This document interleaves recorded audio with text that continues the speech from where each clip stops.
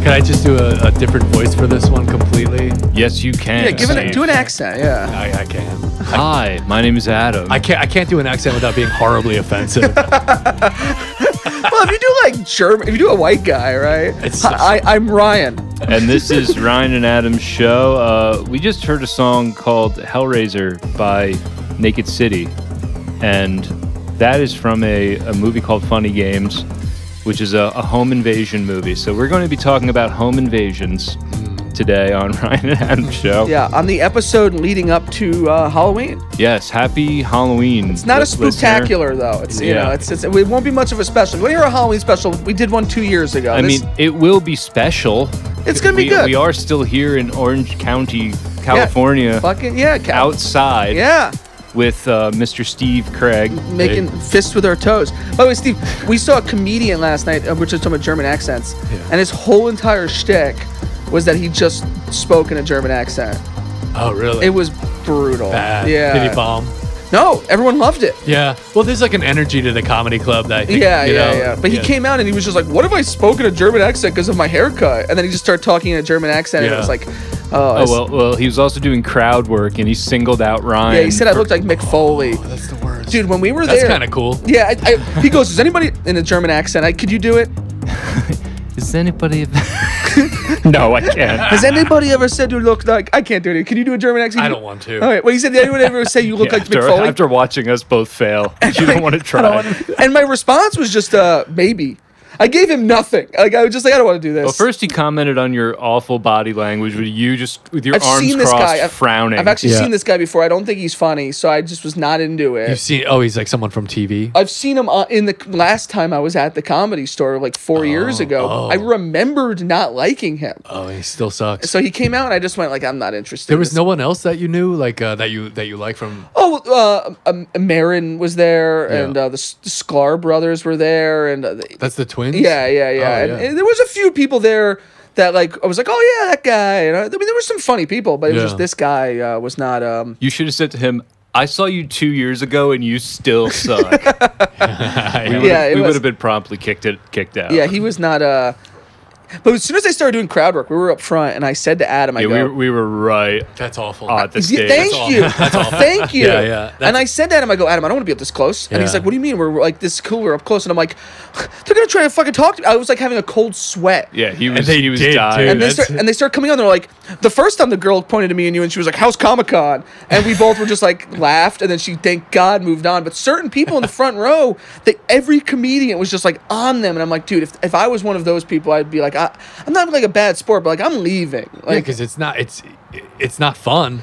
Yeah. And you know, once you're put on the spot when you're not prepared to be from a person that's like a professional speaker, it's just like I'm done for it. Like, dude, take me. But it's also this feeling of like, not that crowd work isn't like a skill, but it's like you come out here clearly with no material and you want to try to like riff off of me. It's like, no, dude, I'm like here to watch. Like, don't involve me. I'm not interested in being a part of the show. You know, a lot of comedians don't have a whole lot to say. You know, there was a lot more crowd work than I expected. Every single comedian was doing crowd work, and it was like the same people. And it was some like, of them this person looks Spanish, and everyone like laughed. And it's like, this sucks. You know? Yeah. Well, I have this thing where I have to be early everywhere I go. So we were the first people in line, and of course, they sat us right in front.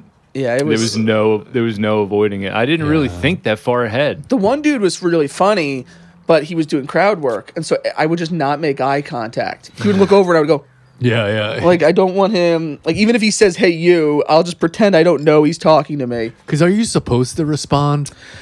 If they say, like, "Hey, what do you do for a living?" They want something, you know, and that's tough. It's tough. It's like it's one thing like, well, they say like don't heckle, which I agree with, and there was a heckler there. Yeah, that's the worst. That guy was the worst. How do you become that? Well, he got yelled at by a lot of the comedians, but a lot of the crowd probably too. Yes, right? Like, and eventually he got kicked out. Yeah, no one wants that. Yeah. And at first you're like, okay, he's doing his thing, and then you in your head you're like, this is not going to end well. This guy's not shutting up. Yeah. It sucked. Well, it is going back to our last episode. I do think that alcohol, as I say, surrounded in beers, is really stupid. I mean, it's like, it really is this. I mean, we talked about coffee before the recording being this sort of like okay drug, but beer, or I mean, like alcohol is this thing that like frustrates, angers, kills brain cells. You get like, you know what I mean? Like you could feel great, you know, if we're chilling. I'm sure we're gonna have a great night. You know, drinking a few beers. It makes you dumber. But it really is like this drug that, it's harmful, it's dangerous, and I see that more and more like going out where it's just like, oh, like see what it does to people. Yes, it makes you like it really. And I know I sound like a old man on. Well, you're drinking after because I am okay. Yeah, exactly. Responsibly. I'm not against drinking, but it really is the culture of like we're gonna go out and get drunk and be idiots. It's just like it really does make you stupid though. And you learn that. Like when I was younger, I would do it. I would get like obliterated or whatever. And now I'll get like really drunk and I'm like embarrassed by it. I wake up the next day and my head hurts and I go, why did I say this? And like there's a line. You learn as you get older. Like I want to get rid of some of my anxiety or some of my nerves, but I don't want to become completely moronic and out of, and an idiot. And this guy last night was a complete moron and out of control. Yeah, and I'm sure he's not like that. I mean, maybe he is. Maybe he's just a douchebag. But it's like, you have a few drinks in you, and all of a sudden, like you just. I mean, you could feel it in your head. Like, you can, right? Like I've had those nights of drinking where it's just like I start to get like angry or anxious or something where like I gotta like shout something to this. Like, well, even last night when I was on the third stiff drink, I'm like, I'll take one more. Why not? And then as I was drinking it, I started getting like, not lightheaded, but you just said you kind of like feel it in your head. Yeah. And I remember going like, this one was probably a mistake. I'm just gonna slowly drink it, and that's gonna be it. Like you kind of learn if you're a drinker. Like, okay, I better. But then you have that guy who. He's not there yet. He was immediately a problem. Yeah. It was just very apparent. And it was crazy how many comedians like placated it. They're like, "Oh, we'll play with this guy." I feel like if I was a comedian, like immediately I would have been like, "No, kick him out. Like get him out of here." Like immediately I would have been like, "I'm not dealing with that fucking asshole." You know. I think some of them try to play to the hecklers. Like I know that there's one comedian in particular that every now and then pops up on my YouTube feed. Oh yeah. That's like takes on a heckler. Yeah, like that's his thing. Like he's the heckler. Those people. The heckler slayer. There's those people, that are like, yes, where you'll see a YouTube thing where it's like he takes on the heckler, and people love it. If they say anything to the heckler, everyone goes crazy because nobody likes the heckler. You know. Oh, there's the first time I went to a comedy club was in Atlanta, and the owner of the club did like a short set, and he called out a heckler, and it was hilarious. And then the next day, it occurred to me. The guy was a plant. It just like I was like, you know what? The way that went down, that does happen. Yeah, I think that he did that, especially since he was the owner of the club. Too. I mean, it's all phony, right? It's like all like them pretending they're coming up with jokes. Like, it's like it's all a bit. So it's like they're putting on a show. You can't get too mad about that. Yeah, no. But there's a phoniness to it for sure. But I think when you hear people shouting out in like a special that's recorded, right? That's almost I believe that's almost always a plan. Yeah. My brother saw Jim Norton, right, and was in line next to like a plant that was just like, I'm gonna like this is what I'm gonna do. Don't tell anybody, but Norton's my brother-in-law. He broke the first rule of Plant Club. You don't talk about Plant Club. Yo, I would kind of love it if that was a job. I want to be a plant. Like, can I just show up at comedy clubs and be like, "You suck," and then he says some smart aleck remark about me, and I'm like, "Oh, you got me." It's like one rung below seat filler at like an award show. Yeah, and then they got to take me out. I'm like, "Oh," I could be a villain. Yeah. Ryan the plant. The fucking heckler plant. I think that would be way too much pressure for you. It'd be different because we'd be in on it. We'd be in on it. Yeah, you're probably right. I'd just be shitting myself. So I have a question based on what we were talking about last week. Going back into movies, because I still don't know if this is a movie podcast or not. It can be if you like. I'm not even sure if it's a podcast, honestly. Last week. Oh yeah, that's right. Time flies, man. I know. I told you time flies when you're in California. Yeah, it's true, dude. I've been here for a week. I think I'm staying. Yeah, I figured. Do you think there's anything that you're missing from entertainment, like style, substance, anything that you think is missing from like film? I mean, we talked about the way things were, blah blah blah. What's missing from today's film, particularly in film and television, like. Or are you generally satisfied with, your... Well, I know Adam wishes there was more nudity, and that bothers him. Yeah. But It's a good question, actually. It's a really hard question because I'm like, oh shit. I mean, if you're okay with it, you know what I mean? Like, are you when you're flipping through Netflix or where you get the most current content? Right. Are you looking for something that's not available, and what is that, or are you satisfied? Are you fishing for new artistic ideas? Yes. To go. So you're going to ask us. I'm gonna turn it into. No, I think I could speak for both of us when we say that we both feel like there's not enough Michael Mann movies anymore. Well, we were talking about that last week. Yeah. Yeah. Well, did we mention that on the mics, or was that off mic? It was off mic. It's the problem with having so many conversations off Yeah. mic. Oh, that's right. Yeah, that was off mic. We're doing a project now, and it plays on that. No, I think like specifically, I don't know. You know, I don't think that there's anything specifically that I'm missing. I wish that I could give you a really good answer. Practical That's cool. effects. Yeah, and yeah. you're already on top on of that. that. That's true. That's true. There's nothing is practical effects anymore. I think that's You're yeah. sick of CGI.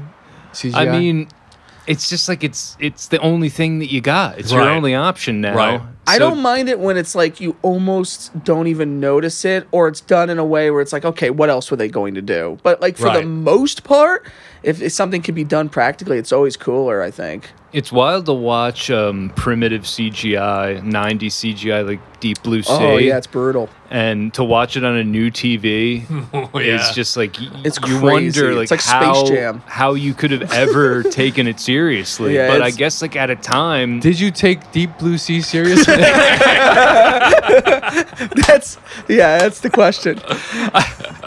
yeah, I took it super seriously.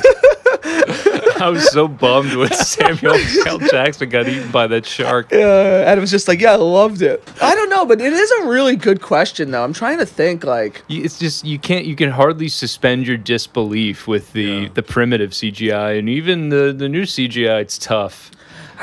Yeah. I just think that there was a feeling. I think movies used to have more patience.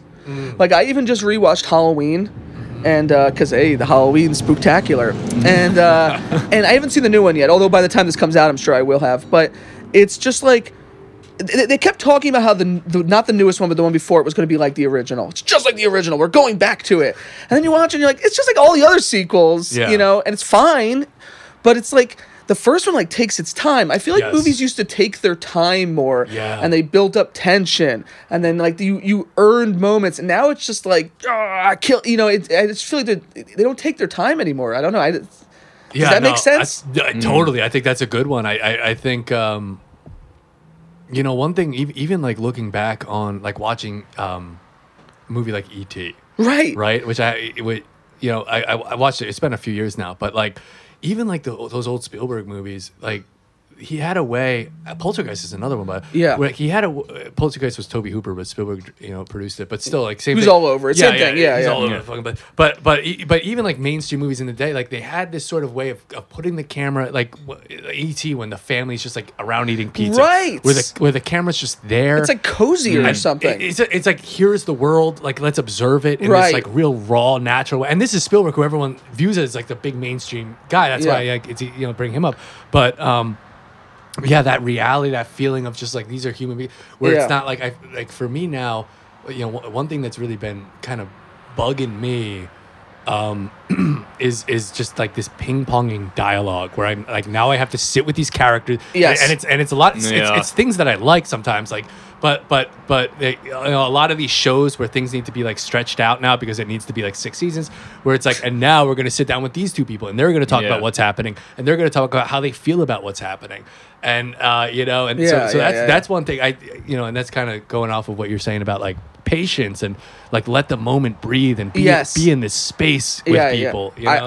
I missed that, to be honest. And even when you mentioned like Michael Mann, but even like a lot of those movies from the 80s and stuff, I feel like that was just like people would look at it now and say that the pacing is too slow. Right. And it's like the world has changed. I mean, if you look at like what happened, like it went from like YouTube to like TikTok. It's like they want the quicker and quicker and quicker things, Yeah. and they want like people to be bouncing dialogue off. And, explosive. yeah, Yeah, And exactly, they don't yeah. have as much patience to be like, well, let's see where this goes, and like it builds. And I some things do it, but I feel like it's not as popular as it once was. Yeah. And so I guess that's the first thing that popped in my head. An original idea every once in a while wouldn't be too much yeah, to ask. yeah. I mean, it seems like everything's a sequel, a remake, a reboot. Yeah, I mean, it's- I know it just sounds like the common complaint, the cliche. But it's true though. I think what do they call it? IP?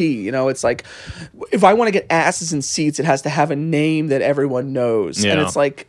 Back in the day, they would invent new things that were, homages and inspired by stuff. But it would be like, okay, now we're getting to know a new character, a new adventure, and now it's just like, hey, how about another, Indiana Jones? He's 80, but let's do it. And it's just like, because it's going to make X amount of dollars, even if it's terrible. Exactly. Yeah. So like Star Wars, it's like, hey, what if we made a whole thing about this character? And it's like nobody wants it, but we're all going to see it because it's Star Wars. Like, I miss where it was just like, let's try something new and see if fucking people want to see it. It's a tough one. I think that, those movies are being made. Like I said, when I moved out here, I said last week, when I moved out here, like I would go to AFI Fest and like there are unique, nuanced visions all over the world being made. Yeah. But I think, people are hesitant to support it. People trash art house cinema and stuff like that. It's like, those are the artists that are sticking their neck out. Yeah. I think. And it's like, even if you like, you hate that movie or whatever, these are the people that I think we as like artists need to support someone that has the gumption to sort of go out there and create something new and create something nuanced. Because I think what's happening is not only are producers saying this is the only thing that people want, this is like superhero films, this is the only thing that people want, this is the only thing that sells, or this is the biggest thing that makes the most money and therefore it should be the only thing that's sold. But on top of that, like every time I see a movie that I love, like if I see a movie that's just like, wow, I've never seen anything like that and I'm so moved by it, and I need to watch it again. I go on Rotten Tomatoes because I'm a masochist, and I just see like 100 comments of just like, this movie's trash. It doesn't mean anything. I watched 10 minutes of it and I walked away. Like, why are you? You know what I mean? And it's like, there's nothing good about this. And it's just like, I don't. And it's like, look, man, like these are the artists that are being snuffed out. Like before we were talking about. If it's not for you, then okay, don't watch it. It's not for you. But like, don't shit on it because this person's actually trying to do something that they care about. Yeah, they're sticking. I mean, or you know what I mean? Like try to get people to not watch. Like, don't watch that shit. Yeah. You know what I mean? Because those are the guys that are gonna. I mean, like, look, at the end of the day, like, David Lynch has such an illustrious career because Mel Brooks had the foresight to watch Eraserhead and be like, this dude needs to make a biopic on. You know what I mean? Like, who else would? Yeah. But that's Elephant Man, right? Elephant Man, yeah. I mean, great movie, right? Yeah. Like, but he had the balls to be like, look, this crazy guy. Like, he had a singular vision that he was devoted to. He, like, let's get, and he wasn't making money on Eraserhead and shit like that. Yeah. So now, like we talked about, so many people are making films that are just being thrown into the ether. And they're kind of just being buried. So any artist, I think there's tons of great artists out there that are like, that have new things to say, I think they're just being snuffed out. Yeah. You know what I mean? By Now, who's a guy like that? Like Steve Craig. Yeah, he's out there. He's out there doing it. I'm fighting the good fight, man. I don't know what I'm. And then every now and then, like a comic book movie will be directed by like an auteur, and it's like, oh, he's getting to do a comic book movie, and it's like, it's great that he's getting a good payday, but I'm sure he's probably like, I'd much rather be making my fucking movie. Give me some money, yeah, exactly. Like to make the thing I want to make. Right. I mean, I guess the two big guys that come to mind for me are who's the Greek guy that did The Lobster and Killing of the Sacred Deer. I don't think I can pronounce his name. And he's come out. He did what was the movie he did before that? The Dogtooth. Dogtooth, with the family. That's a wild movie. I've actually never seen any of those movies. Oh, dude, this guy's on another level. And I feel like every time one of those movies came out, I was like, oh, I'm going to see that, and then I just never ended up seeing it. Yeah, I remember I listened to John C. Reilly when he was in The Lobster, and he was promoting it, and I had never heard of this director or The Lobster or anything, and he said something like, this is the closest thing you're ever going to see to Stanley Kubrick ever again. I do feel like I'm sort of, sometimes I'm part of the problem. I'm not like a huge comic book guy, but I think sometimes, what happens is like life is hard, and so people just want like an easy escape. They don't want something that challenges them too much or depresses them or puts them in like, puts them in a dark place because they're like, life is already sucks enough, so I just want to have fun for 2 hours. I think it's something that seems to be more nowadays. That's valid. I listened to, did you guys listen to Chuck Palahniuk being interviewed by Joe Rogan. I was on a big Chuck Palahniuk kick. I never. Yeah, I haven't heard it. Yeah, I used to read Chuck Palahniuk a bunch back in Yeah, the day. I like him more than I like his books. I love listening to like Okay. what he has to say and Yeah. and you know, he talked about his struggles making it as a writer, and one of the reasons was because everyone's idea of what a book needs to be is it lulls you to sleep. It's something you relax to. It's something you put on your night. Right. You know, and he comes up with something like Guts. Right. You know, that makes you throw up. It's like this is not unpleasant this is not what writing is supposed to be. Yeah. And it took him, it took him years to figure out a story that got to be, and then now he's one of the most famous writers out there. But I think that goes back to talking about how this might be what most people want, but it doesn't mean there's not an audience for other things. I love like a nice Hallmark movie or a Lifetime movie, something I can like shut off my head to. I will say that is not too much of what I'm watching. Yeah. When I said that I like an escape, I was not necessarily talking. I could dig those movies, man, you know what I mean? But I also That's surprising. That's the hottest take today. Yeah. I was thinking like God. maybe like a blockbuster movie, and you're like, I fucking love Hallmark. yeah, man. Is she gonna fall in love with the fucking guy? I gotta know. Probably. If I've seen any of these, she will. Definitely will. They'll both learn a lesson from each other. Yeah. He's But- got to lighten up, and she's got to stop working so much. Yeah, but I guess that's why it's like I never was into superhero films, but I've seen a few that I liked, but I'm not like a crazy person with it. Yeah, but that's what I mean. Like I go online and I just see all these people, and it's almost always like, and I guess what's always disappointing to me is like it's a lot of times you find out that because it'll be part of their comments, because it'll be like this long autobiography. If anyone that knows me knows that I like this kind of thing and that kind of thing, like, It's so true. And Anyone who knows me knows that it's so I true. normally like these kind of movies, but and they talk about how like they're film majors and blah blah blah, and it's just like that's to me like what I guess disappoints me is that like even if I'm not into something, I want to support any artist that sticks their neck out, puts in the effort to try something, new, to try something daring. I mean, it's hard to make a movie. It is hard. And you would know. It's expensive. It's time consuming. Yeah. You made Waking Nightmare. Yeah. Now, That's my first feature film. yeah, I want to. Brian and I watched it. I want to know more about it. So, your buddy wrote it and then you directed it. Is that how it happened? How'd you meet that guy? So it was. What's his name again? His name is Brian Farmer. Okay. And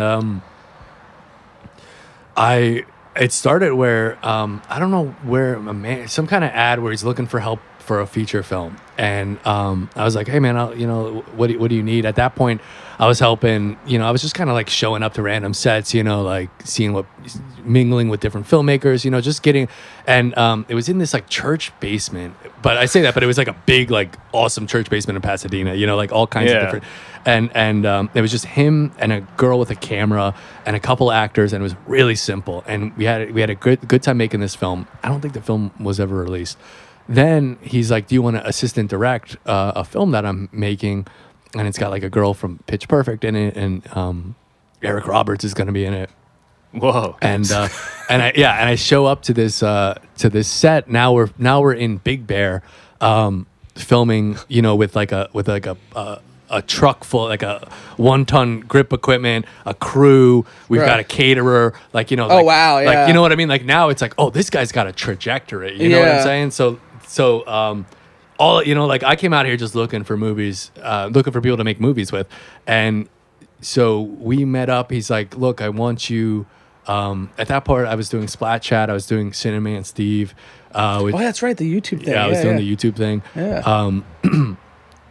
And we talked about doing a movie together, and he had a script, and he asked me if I want to like co-direct it with him. I said, yeah, like look at this guy that's making his way up, Yeah. He's got Eric Roberts. Yeah, he's got Eric Roberts, who by the way will, and I don't mean this in an insult, because he will act in anyone's movie. Like he will. Like he was actually making a documentary or a book or something, and I don't know if it's been released, but where he was like acting in everything, like every. The Butter Boys are going to call up Eric. I don't know if he's still doing it, but I know like he's Eric. He will do it. So will Lloyd Kaufman if you call him. Yeah, Lloyd Kaufman's cool about that shit. Yeah, he'll do, which I think is great, man. I think that guy. Yeah. We oughta. You and Jeff interned for Troma, and we got that cameo from him. We oughta fucking hit up Lloyd Kaufman.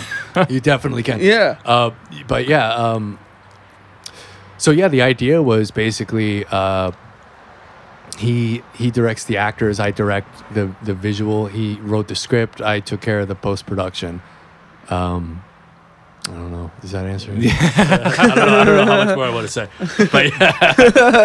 But yeah, that's kind of, that was it. So it was like my job to make it look a certain way. It was his job to, he got Diane Franklin, which I was really excited about. What was she in? I remember you saying years ago, maybe I'm wrong, but Amityville, right? Didn't you like her in one of the Amityville? I can't believe you remember that. Yeah. I do remember it. Yeah, I can't. Yeah, so I went through a huge Diane Franklin kick when the time we were doing Summer Dog. Yeah, I remember this. And of course, I know her from like, Bill and Ted and Better Off Dead. I mean, yeah, Terror Vision, Last American Virgin is one of her big roles. Right. And I just went through this kick of just like, who is this 80s gem, you know, like who plays these sort of like daring roles and plays like kind of different characters and also has a very distinct, unique look. So he called me. We had a few different people that we wanted for that role. And then he called me. He was like, "What do you think of Diane Franklin?" I was like, "Holy shit!" Yeah, I forgot, dude. When I looked her up on IMDb and I saw that she was in like Amityville Horror 2 or whatever, I'm like, "Oh, I remember Steve liked." Like it was so cool that I was like, "Good for him for getting to work with her." And she's great in the movie, by the way. I mean, I think she's great in that movie. I've had to watch the footage of that film till it made me sick. And I never got tired of watching her. Certain moments that she did, like her in the last scene. I don't know. I don't want to. We don't have to say the fucking scene. But her in that scene, towards the end, like there are things that she does that like I watch it 100 times and I'm like, man, that's so good. It's such a fun, One of my favorite scenes actually was the. It's not a spoiler. No, this isn't a spoiler. It's the laundry basket scene where she what does she say? Look in the laundry basket. And her daughter's not looking in the laundry basket. Yeah, and it kind of reminded me of Carrie or something like that. Where there's this really tense mother-daughter thing where something really demented's happening, and then the father comes in at the very end and undercuts everything. That guy was hilarious. Who is that guy? So that's Jameson Newlander. That's the guy from Lost Boys. And the thing with Waking Nightmare, so it did take a little while to make because I hated it at one point. Like I really, really hated it, and I really wanted to like. Kind of remember that 4 years ago when I came, you showed me and Chris an early version, and I do feel you were feeling a little negative about it. Really negative about it. Yeah. Well, I also think do you remember watching it? Yeah, I do. Yeah. Where were we? It was like a little studio. Had. So I literally it was such a Martin Scorsese has that quote about how if you haven't gotten sick when you see the first cut of your film, you did something wrong. That's the one thing I know I did right. Because I saw the first cut of Waking Nightmare and I was just like, oh my god, like that's it. My everything's over. Like it ends here. It wasn't good. I was not happy, and Brian and I had a little bit of a disagreement because I thought we should have finished the film, and he thought we should make a different film.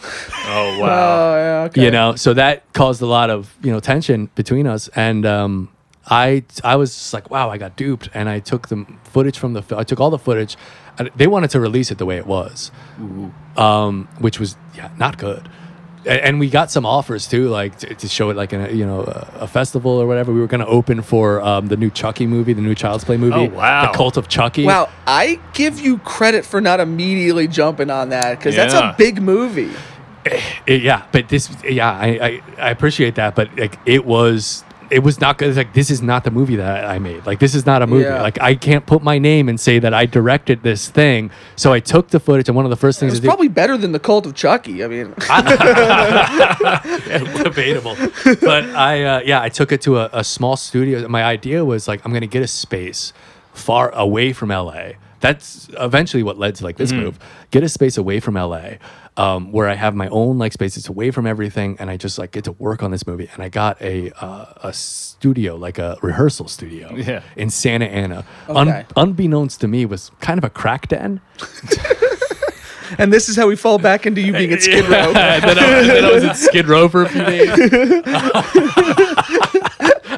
Yeah, but we went there, and I was Yeah. so like psyched. Like, oh, cool, we're gonna get to see. Like, it was cool. It was fun. I remember showing you guys, and like the whole time, my guts. Oh, that had to be brutal. Because and it wasn't. I mean, you guys did nothing wrong, obviously, but it was just like You were waiting to see how we're gonna react. and to there was like no things. reaction. I thought that I don't remember Maybe what- it was in my head, but it was just kind of like, oh, I guess it looks kind of okay. I think we also, I can only speak for myself, but I think I also felt awkward because I'm like, he's looking at me to see how I'm going to react to this. I was probably like scowling at you. Like I'm like, unaware. he's looking at me to see how I'm going to react to this. So like, how am I supposed to react to this? Like, it was an Yeah. awkward way of seeing a movie. I get that, but it was like, yeah, that's what I would be like. I would show people this. I was like, I know it sucks, all right? I know it sucks. Just watch it. You hate it, don't you? Yeah.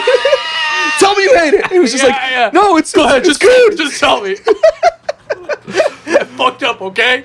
Yeah, it's like, oh, I don't know. Your biggest fuck up was picking Ryan as your past audience. That was a huge fuck I was up. just like, But going back to Jameson Newlander, another decision that I had to make was to cut Corey Feldman, because we did have Corey Feldman for What? the film, and I did cut him. Get out of here. So- dude, now I'm almost feeling like maybe you gotta have Corey Feldman if you got Dude, Corey this Feldman. guy has the biggest cojones ever. I got rid of him. Why? I fired him. Well, I don't think I've ever seen any of his shit Oh, dude, we Any need Corey Feldman shit? from your movie.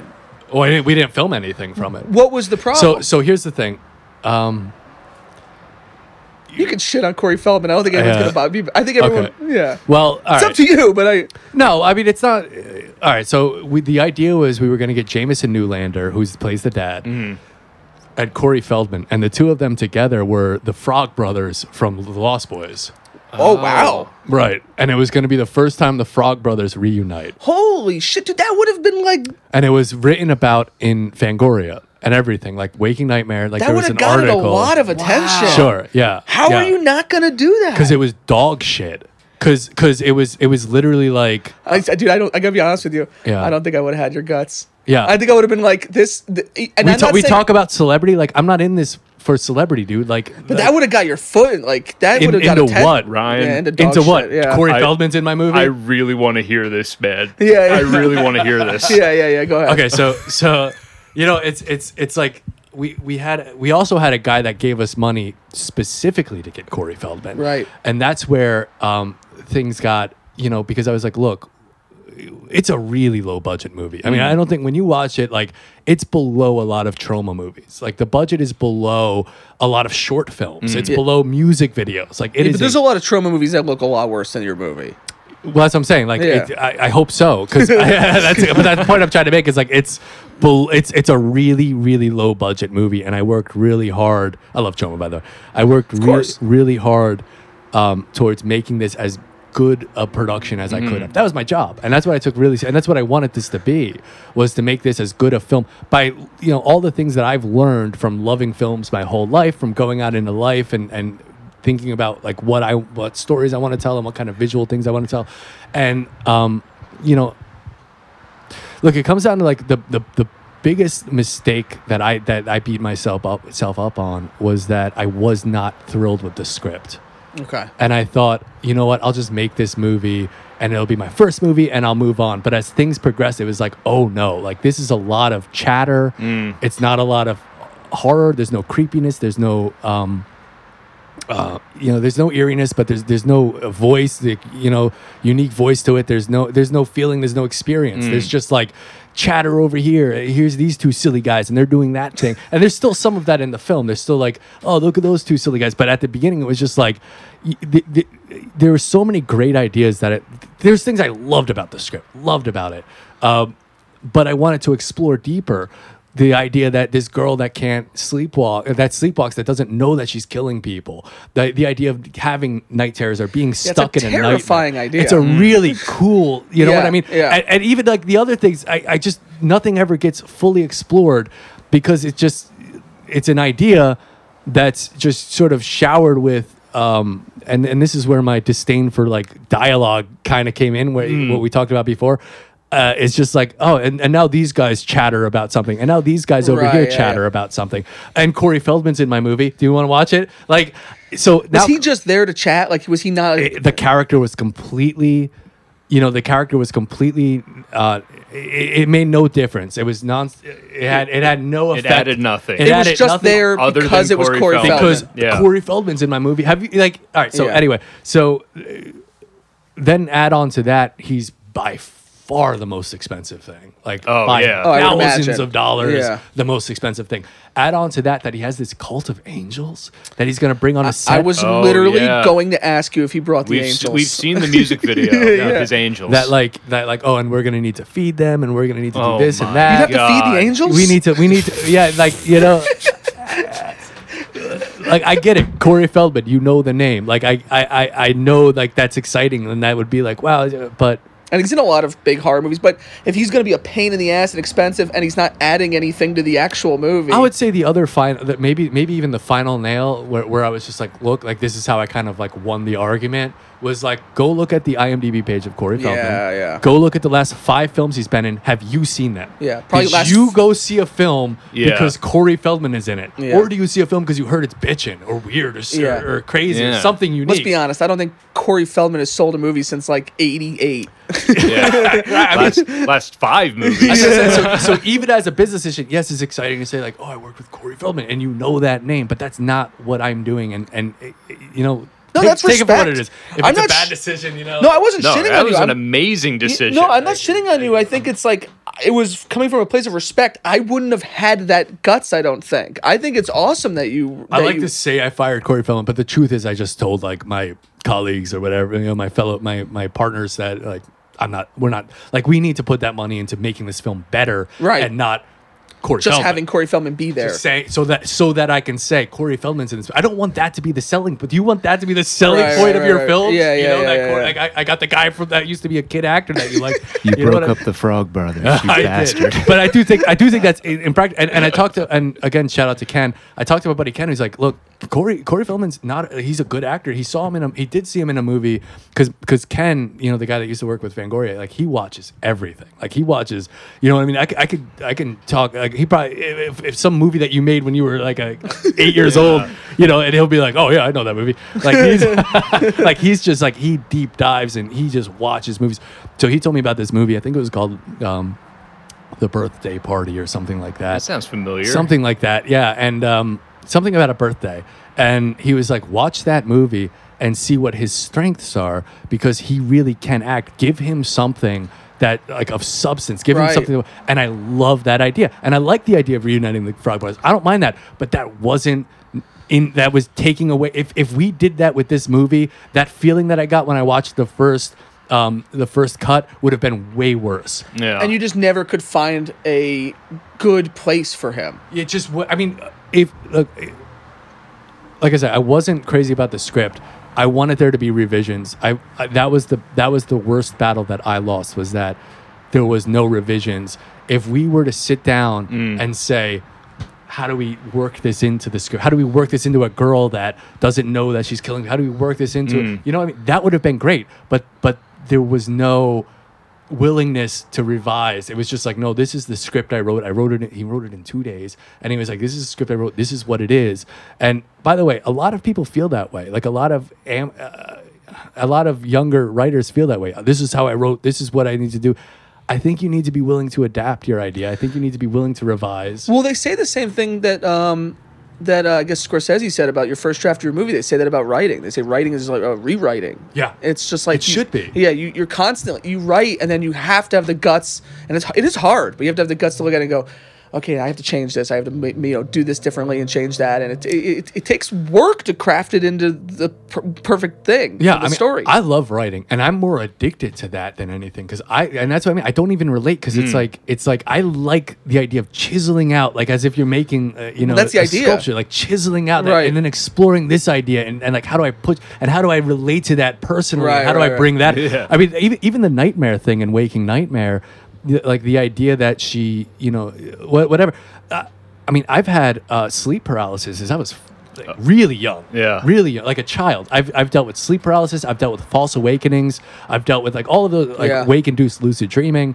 That's something that I could bring personal and truthful. Yeah. And I tried to after the fact. You know what I mean? So that's a lot of the scenes in Waking Nightmare are things that I had to craft after filming Waking Nightmare, like a number of scenes. Well, I feel like I related. I remember watching it, and I've never slept walk, but I remember thinking, like even last night we had to sleep in a hotel room, and I'm like, Adam, if I speak in my sleep, don't ever repeat any of the stuff that I said, because I have like nightmares a lot. I have really bad dreams, and so like watching it, I was like, I could really relate to the idea. Sleep is like scary to me almost. Yeah. So like I thought that was really cool. Really? Yeah, I did. So really. I did think it was a mistake for the doctor to prescribe her Ambien, though. I feel like that would make everything a lot worse. And that's another thing I would have liked to explore more in the script, because I mean, it is just like Ambient's something that, right? It's like in our culture, like ruined Roseanne's career. like it's something that we can talk about a little more. Like the or also just doctors. Overprescribing. Exactly. Yeah, you can really get into that too. Harmful medications. And that's the dude from American Werewolf in London. Which I thought David Naughton, which is pretty awesome. Yeah. He was everyone in the movie. The actors were just great. Yeah, they're all like really fun. They're all cool.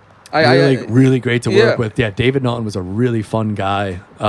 Diane Franklin, man, she was so cool. She was like, she just had the spirit. One of the things in like filmmaking that I think is that is that I see a lot is people that are afraid to like do things like, oh, we can't shoot here, we're gonna get in trouble. We can't like get blood splatter on here, we're gonna get in trouble. That's very true. You know what I mean? Like, you get that, and I'm always like, do it. Yeah. This is a movie. You know what I mean? Like, this is just gonna exist. Like, we're gonna film it, and then that's it. Like, whatever happens. You know what? We'll fix it later, for better or worse. But no, I actually think that's pretty cool. I wish I had more confidence like that. I did what I was gonna say is Diane Franklin had that spirit of just like, we're doing this. Like, you know what I mean? People are like, can we smoke in this house? Like, Diane. And I taught her how to smoke a cigarette. That was one of the things. Get out of here, really? Yeah. So I taught her, and if you watch the movie twice in the laundry basket scene, when it starts with that shot of her like smoking the cigarette, that's when I taught her. And then there's the other scene where Jan Birch, who's from People Under the Stairs. I was just gonna say I've seen that guy before too. He's in People Under the Stairs. Who's another guy, madman. He's like, I'm going for it. Like, I think he I don't know know. What I'm talking about, the guy with the army jacket. Right, I think I've seen him. I think he did a thing with Tim and Eric once. I think I think so. I could be wrong. I could be wrong. I think so though. Yeah, he would be right for Tim and Eric. I mean, he is a madman, so Diane Franklin, I taught her how to smoke a cigarette, and in that scene, there's when Jordan, the main character, is like waking, like she might be waking up. There's things I love about the movie. I really do. At this point, I do think it's a fucking cool movie that people should check out. It's not that long. I think it's. Where can they see it? Is it going to be released somewhere? Well, we're shopping it. I mean, we have a sales agent right now. I think there's a couple different distributors. We've gotten a couple offers. I know it's going to be distributed. I know it's going to be on Amazon Prime. Everything's on Amazon Prime. Well, that's a good enough. Sure, it's going to be on Amazon Prime. It seems like it would be perfect for Shudder. Yeah, the thing that I heard about Shudder, and I didn't read this, but people give me warnings about Adult Swim and Shudder have the same thing where if you submit it to Shudder, they might decide we want to take it, but we have exclusive rights to it. In other words, that's no good. And they might shelf it, or they might put it on whatever they want with put it on their platform for a week, and then say it's not no one's biting. So throw it out, and then they have it now. And now I can't show my movie anywhere else. No, that sucks. I've heard that with Shudder, and I've heard that with Adult Swim. So those are two places that I'd love to make to be seen at. Yeah. But if that's true, like that's nerve wracking. Yeah. But real quick, I was going to say, so as she's waking up, there's the scene where Diane Franklin is lighting the cigarette. It's one of those small moments that I love in the movie. Like I wonder if anyone notices this stuff. Probably not, right? So, and she's getting on. She's like, God damn it, I can't please fucking cigarette. And she's like trying to do it, and I leave it all in. Oh yeah, yeah. So like when you hear her like, it's all real. That's awesome. Yeah. She's trying to she's like, God, Jesus Christ, get the cigarette, and I leave it all in, and I sort of like, because a lot of what I did with the editing was like, how do I what you talked about, like how do I make this a longer moment? How do I make this like. Which we breathe, like you said. Yeah, breathe. You're living in that world, right? And then when I saw that, I was just like, it genuinely made me laugh. But it's also in this like dark moment, and I thought that's great. Like that's a way to elongate this sort of thing. Is I have her. So yeah, I mean, the point is, Diane was just a great spirit to have on set. Like so, positive all the time, and just want and Shelley, from Pitch Perfect. She's in all the Pitch Perfect movies. I don't really watch those, but I've never seen it, but that's still pretty cool. Yeah, she's one of the singers of the Pitch Perfect movies, and she's the main character, and she's just great, man. Like the things that she went through a lot of shit. You know what I mean? Like the scene that we did of her in the back of the car and like her getting fucked up by by the Jan Birch scene, and like she was a trooper, man. You know, like it wasn't a lot of flattering work. And hey, you're in it. I am. Did you recognize me? You know what? Dude, both of us. We were both. Was that Steve? I knew too, because I had seen it, but I forgot. So when I rewatched it, I said to Chris, I'm like, Steve's in this, right? And he's like, yeah, I'm like, I thought so. I think and that's he did the same thing to me. Yeah, that's a good sign that you were able to just disappear into this universe of this movie. Because I knew it wasn't like, oh, there's Steve. I'm watching you like, I know that's Steve, but is it? A lot, yeah. And that actually, same with my buddy Curtis, who you'll meet later. Watched it twice, and the second time was like, that's you? Like both times. You know, which is, I mean, look, I was, the film, I'm so grateful and loved the experience of making that film, but it was like, I wasn't sleeping, I wasn't eating, I was always on edge, I was constantly working, and I wasn't supposed to play that role. It was supposed to be, I'm forgetting everyone's name, but Pruitt, that actor that's like in the beginning of Office Space that dies, that actor that's like that big guy with the mole on his head. Oh, yeah. Wow, okay. We were trying to get him, so it was supposed to be like this big, like gross guy. Like that was the idea, was like make him like this big gross guy who like with this girl. I know that guy. I've seen that guy. Right. Yeah. And Pruitt something. And then Brian was like, "Oh, you could just do it." And I'm like, "Ew, dude, like how am I?" Right. You know, but I was like, "All right, I'll do it, but how do I'm going to again like transform. I don't want to just be Steve. I'm not scary, you know what I mean? Like I'm not, and I want to be this gross guy, you know. So I came up with I got a security guard jacket. I kind of tried to, because again, like a lot of things in the film, I didn't think it was explored as much as I would have liked to. But I thought in my head, like this guy, you know, is a night shift tweaker. He's just completely out of his mind. Like he's on crack. He's not going to keep a job. He doesn't keep any jobs very long. And he, you know, and that like frustration that, because I've had people like, why is he so angry? Why is he so this? Because that's how I felt a lot of the time. Like it's nothing. Like to people, it's just like, no, oh, that's not a person. It's like it is though, because that's me. It's me. Like that was how I felt. Like I needed, like at that point of the film, like the amount of sleep that I lost, the weight that I lost. I was on. I did Adderall for a short period of time, like which is not a great thing to do. Yeah, you were looking pretty frail, really skinny, and my diet was like Adderall, cigarettes, and coffee, and I was just like up all night, like Christian Bale. Yeah, pretty much. I mean, dude, like, hey, like I did want to go there. Like I'm not as good as Christian Bale, but I was like, if I'm gonna do this, I'm gonna throw myself into it as hard as I can. And like I said, I wish that character had a little bit more.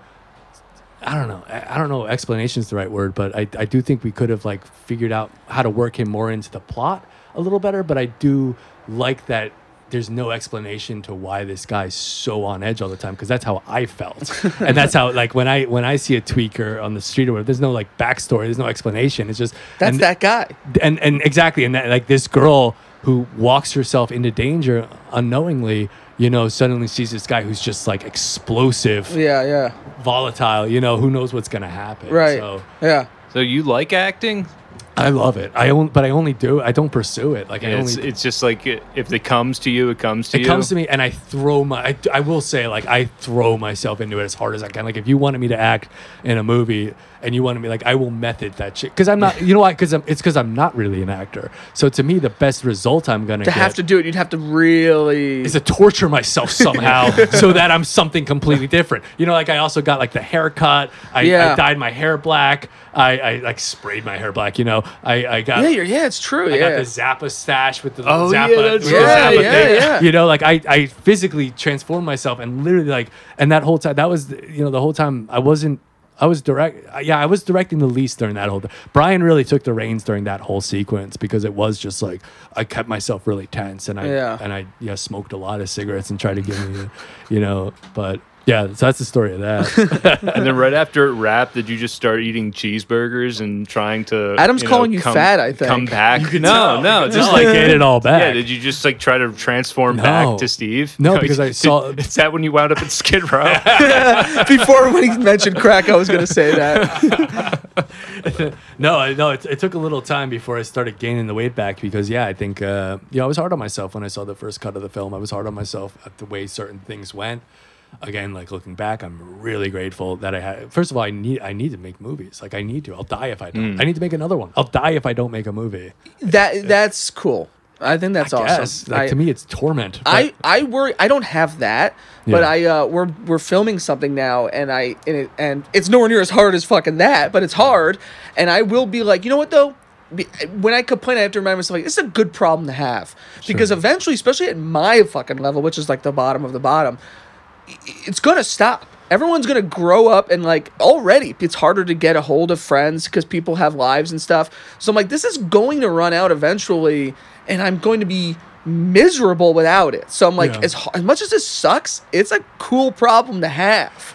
I enjoy having this, but having said that, you're probably right. It would probably be nice to not have the compulsion to do it at all. Sure, but no, you're absolutely right. Like the more you travel and the more you like see the world, it's just like there are people that like step on grapes for 12 hours a day to make wine, and they get paid 50 cents, and they like this is fun. You know what I mean? Like our problems are awesome. I think life is awesome. Like I really do. I think life is grand, and you really can do what you want to do. I love that you think that I wasn't going to go that far, but I love that you think that. I genuinely do. It could be like we torture ourselves because we have to. We create problems. I think because we have to. I think that's true. Yeah. I think sometimes you'll have a problem and you'll go, and then you stop and you go, why am I worried about it? But you need it. You like need it somehow. To solve like even filming, like, well, again, it's a different kind of filming, but we'll have a problem, we'll fuck up or something, and it's like, how do we get out of this? And as much as it sucks, it's kind of fun to figure out how to problem solve out of it. And it's just like, it's like I said before, it's like such a great time it really is a great time to be an artist. There's always ways to make money. There's always ways to keep honing your craft and ways to make a film, and like what you guys are doing. Like you could be really DIY or whatever. I'd make money. I'd make money off of it if I could, but we're just like, you know what, we just love doing it. Well, I mean, if I know people that look, I know a guy, one of my buddies, Emmanuel, shout out to him. He put out his student film on Amazon. He just didn't. He was looking for distribution. He wasn't getting anything. Oh, that's awesome. He's like, I'm just gonna put it on Amazon, and it took 2 years. He made $20,000. Damn! Wow, you know what I'm awesome. saying? This is like, you can make filmmaking a part of your. And I know other people on YouTube that talk about, like, they have a video production company. They do things they don't like. Maybe they film weddings. Maybe they do things, you know what I mean. But every now and then they put out a movie, and that's part of the income. Like you start to make. So it really is a time that like you can do that thing. Unfortunately, like we talked about before, I mean, it's also a time where there's oversaturation. Yeah, definitely. But you know what I mean? Like you can make it work. Like you can make your film.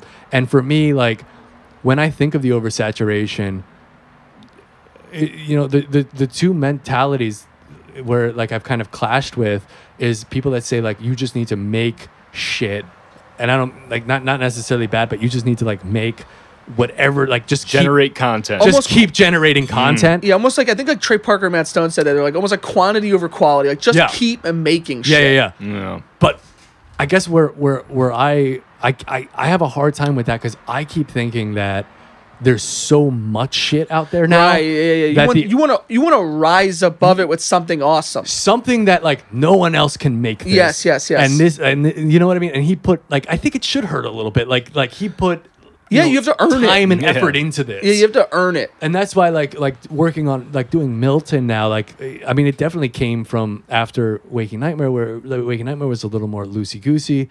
I was like, I need to make, first of all, like the idea was make something that is minimal to no dialogue. Yeah, that was one thing. That's like, pretty awesome. Like minimal. Like I'm tired of hearing people talk. I'm sick of people talking, and that's so much of the movies that I'm watching now. Yeah. And not interesting. Again, like, how do you feel about this? Oh, I'm mad about this. I'm mad, like bickering, and so I wanted something that's minimal dialogue, and I wanted something that's like meticulously put together. That like, you know what I mean? That only could come from my head. That comes from like a personal place too, that I care for, and also, you know what I mean? So that's why it's like I'm still gonna put time into what I do. I remember when we were kids, you made a thing about a rubber duck, right? Yeah. And what was that called again? Mr. Hanky Poodle. And this, wow. And this was before. I forgot about that. And this was before we really filmed, me, Jeff, or any of these guys. And I will say, I remember seeing that and going, well, fuck, let's make shit like that. Yeah. You know? Oh, wow, really? I'm sure we would have gotten there anyway because Yeah. we loved making movies and writing and shit. You definitely would have. But no doubt it was a huge Really? inspiration. Yeah. Oh, wow, that's cool, man. Yeah. I have it if you want to watch it. Yeah, it's I think Jeff might still have it. I think you gave us one. Yeah. Alan, man. my buddy Alan just brought one over because he just moved out from New Jersey too, and he was like, I have Hanky Poodle, and he just brought it over, and we watched it, and I think we should watch it because man. it's probably been 14 years since I've seen it. they might be a little cringe, man. Like, Yeah. you know, That's the same thing. Like even the shit we made then, I'll watch it now and I'm like, not so sure about this now. Yeah, yeah. You know, I went for I think my heart was in the right place, but like it's a lot of offensive language, and Yeah, we've done that too. Even Butterboys not that long ago. I'll watch some of those shit where I'm like, I wish I hadn't said that. I don't. And look, I don't mind. Like I think offensiveness is cool. I think all that, but If it's meant to do what it's doing, if the intent, but sometimes you do Yeah. it sort of immaturely when I, you're young. I think it's a little immature, but I Yeah. do think in some ways the movie was kind of woke. The idea was like. It was yeah, I remember it being that. Yeah, Yeah. and it got banned. So here's the thing. Here's the sort of like the my student filmmaking thing is like I would always get in trouble for the things that I made. Always, I never meant to. Hanky Poodle won the film festival at like the Morris County whatever it was. It was at Morris Knolls. I remember the Knowles And it won. thing. It won the. They're like, this is the best. This is our favorite, but we can't show it. It's. Yeah. You know what I mean? It's. I was like, all right, whatever. They gave me money, and then I stood outside, and that's where I sold the DVDs. Was outside of that festival. Oh, wow. That's I sold awesome. people DVDs, and I remember I was taking a piss somewhere. I forget, and a teacher from Morris Knolls was taking a piss next to me, and he was like, he was like, you're that guy. I've heard of that. I know what happened there. He was like. When you go to college, man, they're not going to worry. They're not going to care what you say or whatever. You could say what you want. This is high school. That's the only thing. I was like, oh, cool. Flash forward to college, man. They were so mad about my movie. They were so mad about my movie that they sent the cops to my house at one point. What? Like, it was so What? crazy. Dude, it was so crazy. So Get like, out of here. when I from the moment that I told them the idea for my film, there was like this. I'm gonna blow up the World Trade Centers. No, this was after that. No, it was an idea that was sort of like a show that came out afterwards that was called The Following because I was mad about it. Like that was my idea because it was. But I actually don't think it was anything like that show. But the idea was, here's a sort of like American History X, where like the brother comes out of jail and he's over this shit, but his racism. Yeah. But the idea was that they followed a messianic cult personality guy that believed that women should not need to be taken down a few notches in order for society to progress. This sounds familiar. We've allowed them to come too far, Right. And we need to like bring them back. And this guy and this like idiot character, like that was the idea. He's a child. He was an idiot. He was the kind of guy that would fall for something so stupid. Comes out of jail. It wasn't like Edward Norton, like, yeah, I'm a cool guy. Now I'm going to teach you what to do. Like it was like this goofball, like this sort of dummy that would fall for, in my head, that would fall for something like that. Comes home with his enthusiastic brother and has a woman tied in the basement as like a surprise present. Oh, okay. And now he's not. And he's turned, yeah. and he wants to make things right, but he doesn't know how. So he does things like sings to her and makes ice cream sundaes. so as soon as I told the idea, like people were not happy about that, but also there were people that were really into it. Like no, like and it caused this like polarizing debate that lasted like an entire year, which was really thrilling for me. So that sounds fun. So you didn't even did you make Oh, this? I made it. Yeah. It was So it did was the my cops senior come to thesis. your house before or So after? the cops is a little like, I made the film and people like blew up like, he's an asshole. This sucks. You're shit. Like I had teachers literally say, you're shit. Like literally like pissed off. And people that are like, no, this is art and it makes a statement and it's a good statement and it's a healthy statement. People like it literally tore friends apart and whatever. And what happened was somehow I wonder because all these like the people that were like high up in the ranks in terms of like the popularity in that film school at the Montclair Film School at that time that worked at the Cage were stealing shit all the time somehow that had keys to the Cage. They also stole all of our money because we had to put deposits down and they stole it to buy Chinese food and said, fuck you, we're buying Chinese food. Ha ha. Jesus. Somehow, I wonder, all the equipment at Montclair disappeared one night. So the teacher said, it must be Steve.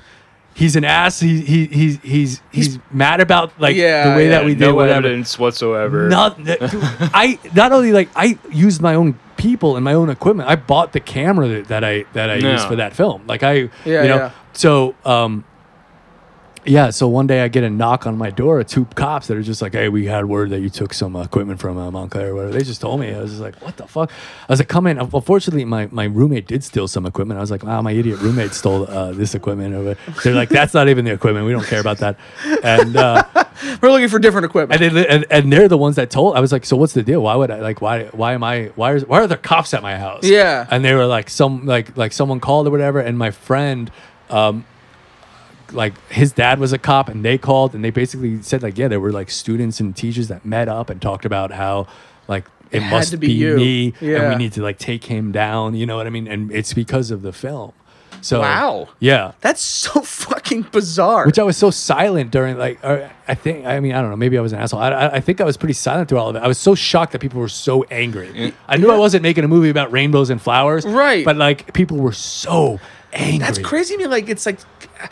I mean, that's I see that as kind of a cool thing. Totally. Yeah. I think that's fucking cool. It says something about that you were making something that was generated a reaction. Thank you. I find a pretty strong one too. Yeah. I don't want to offend. I don't want to offend people. It's not about hurting people. That definitely never. I mean, I'm making movies. Look, I was in a college where there was actual rape cases that were right. And they're knocking on your door. Real rape. Yeah. From the fraternity, not from the artistic weirdos. It's from the jocks at the fraternity, right? That are like at the college. It's like, no, that's okay. But the movie that exposes that, where in reality, like the actors had a great time and everyone was. That's what's so crazy when people go after art that's sort of exposed. Yeah, you're right. Yeah. It's like speak against the people that are actually committing the actual crimes. Yeah. Like it's so strange. You got the wrong guy, man. Yeah. I'm an observer and I report.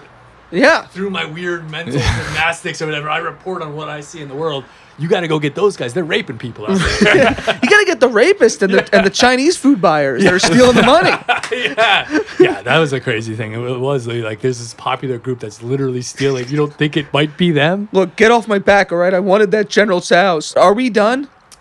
I just have one more question for Steve. So, are you a California West Coast lifer now?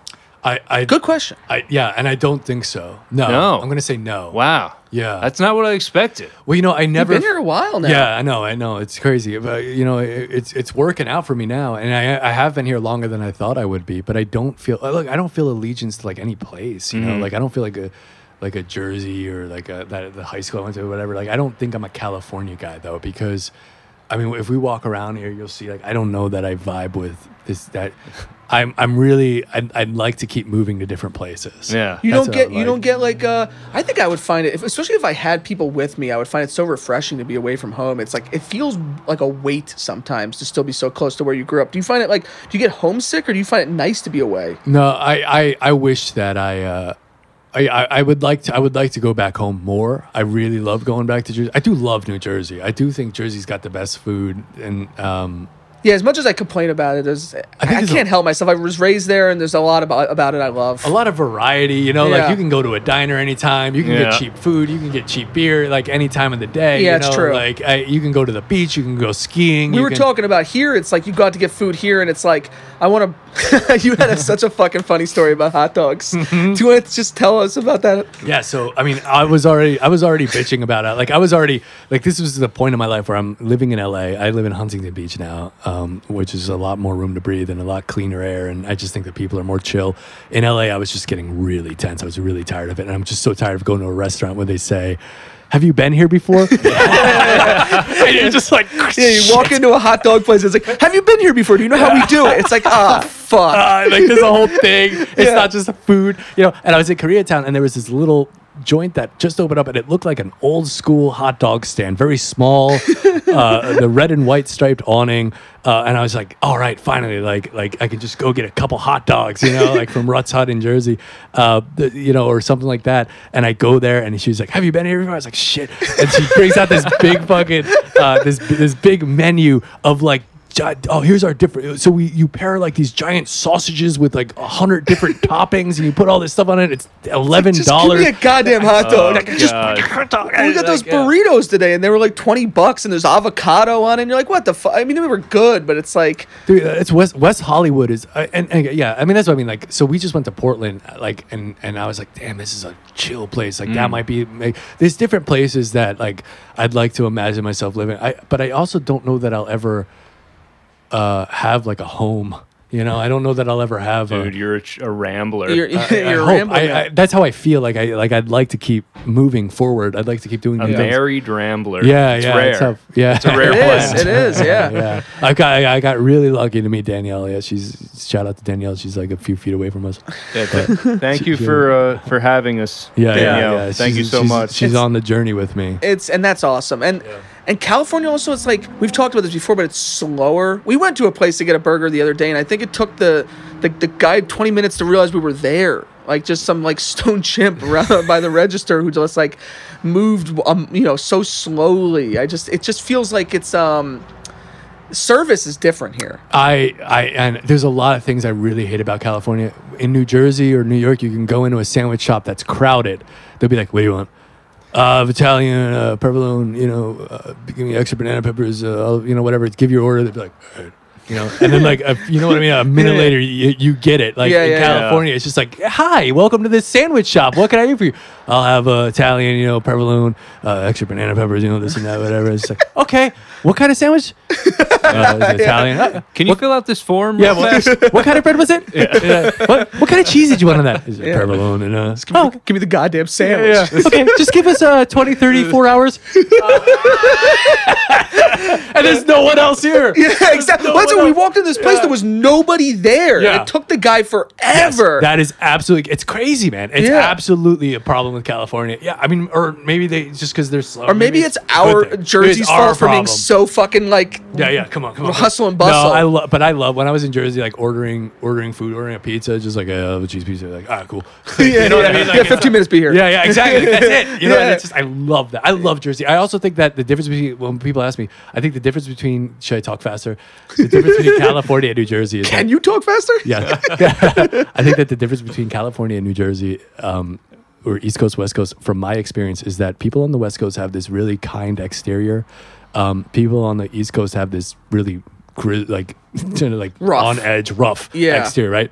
But on the East Coast, if someone's pulled over to the side of the road and needs help with it, like someone's gonna pull over and help that guy. Like with, you know what I mean? Like if my battery's dead, someone's gonna come and help me jump it. Right. Like all the time. That's my experience. When we were in Philly, we'd get snowed in. We helped each other, shovel each other Right. out. Yeah. You will not get that in California. Like I've literally, on my birthday once, my battery died. I was in a crowded place and I could not find someone to help me jump the battery, and my mind was just blown. Yeah. Because I was like, if I'm in New York or I'm in New Jersey, like, hey, what you got there, battery? They might be assholes about it, But they'll help. They'll help. There's that great Curb Your Enthusiasm where he gets a flat tire and nobody will help him change it. And he's like, $1,000 just to respond to me.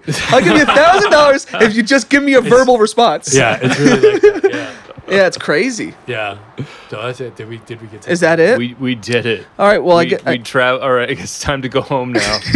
that was great, and we're doing some sort of horror movie thing tonight. Yeah. I'm pretty excited about that. And, Yeah. And we'll fill you in on that next time. we'll see some listener. people from back home here. Yeah, this was cool, man. Thank you for doing this so much. Thank you guys. This is awesome, man. I And, really enjoy it. I love this podcast. So it's That's all. I'm really cool and that surreal means to a be lot. Anything else you want to say, real quick, or Well, I have this half-hour-long story. Adam? Anything you want to say, or Oh no, just thanks for having us over, Yeah. man. It's really awesome. And watch Waking Nightmare, especially if you're into like psychedelia. You know what I mean? Like you'll.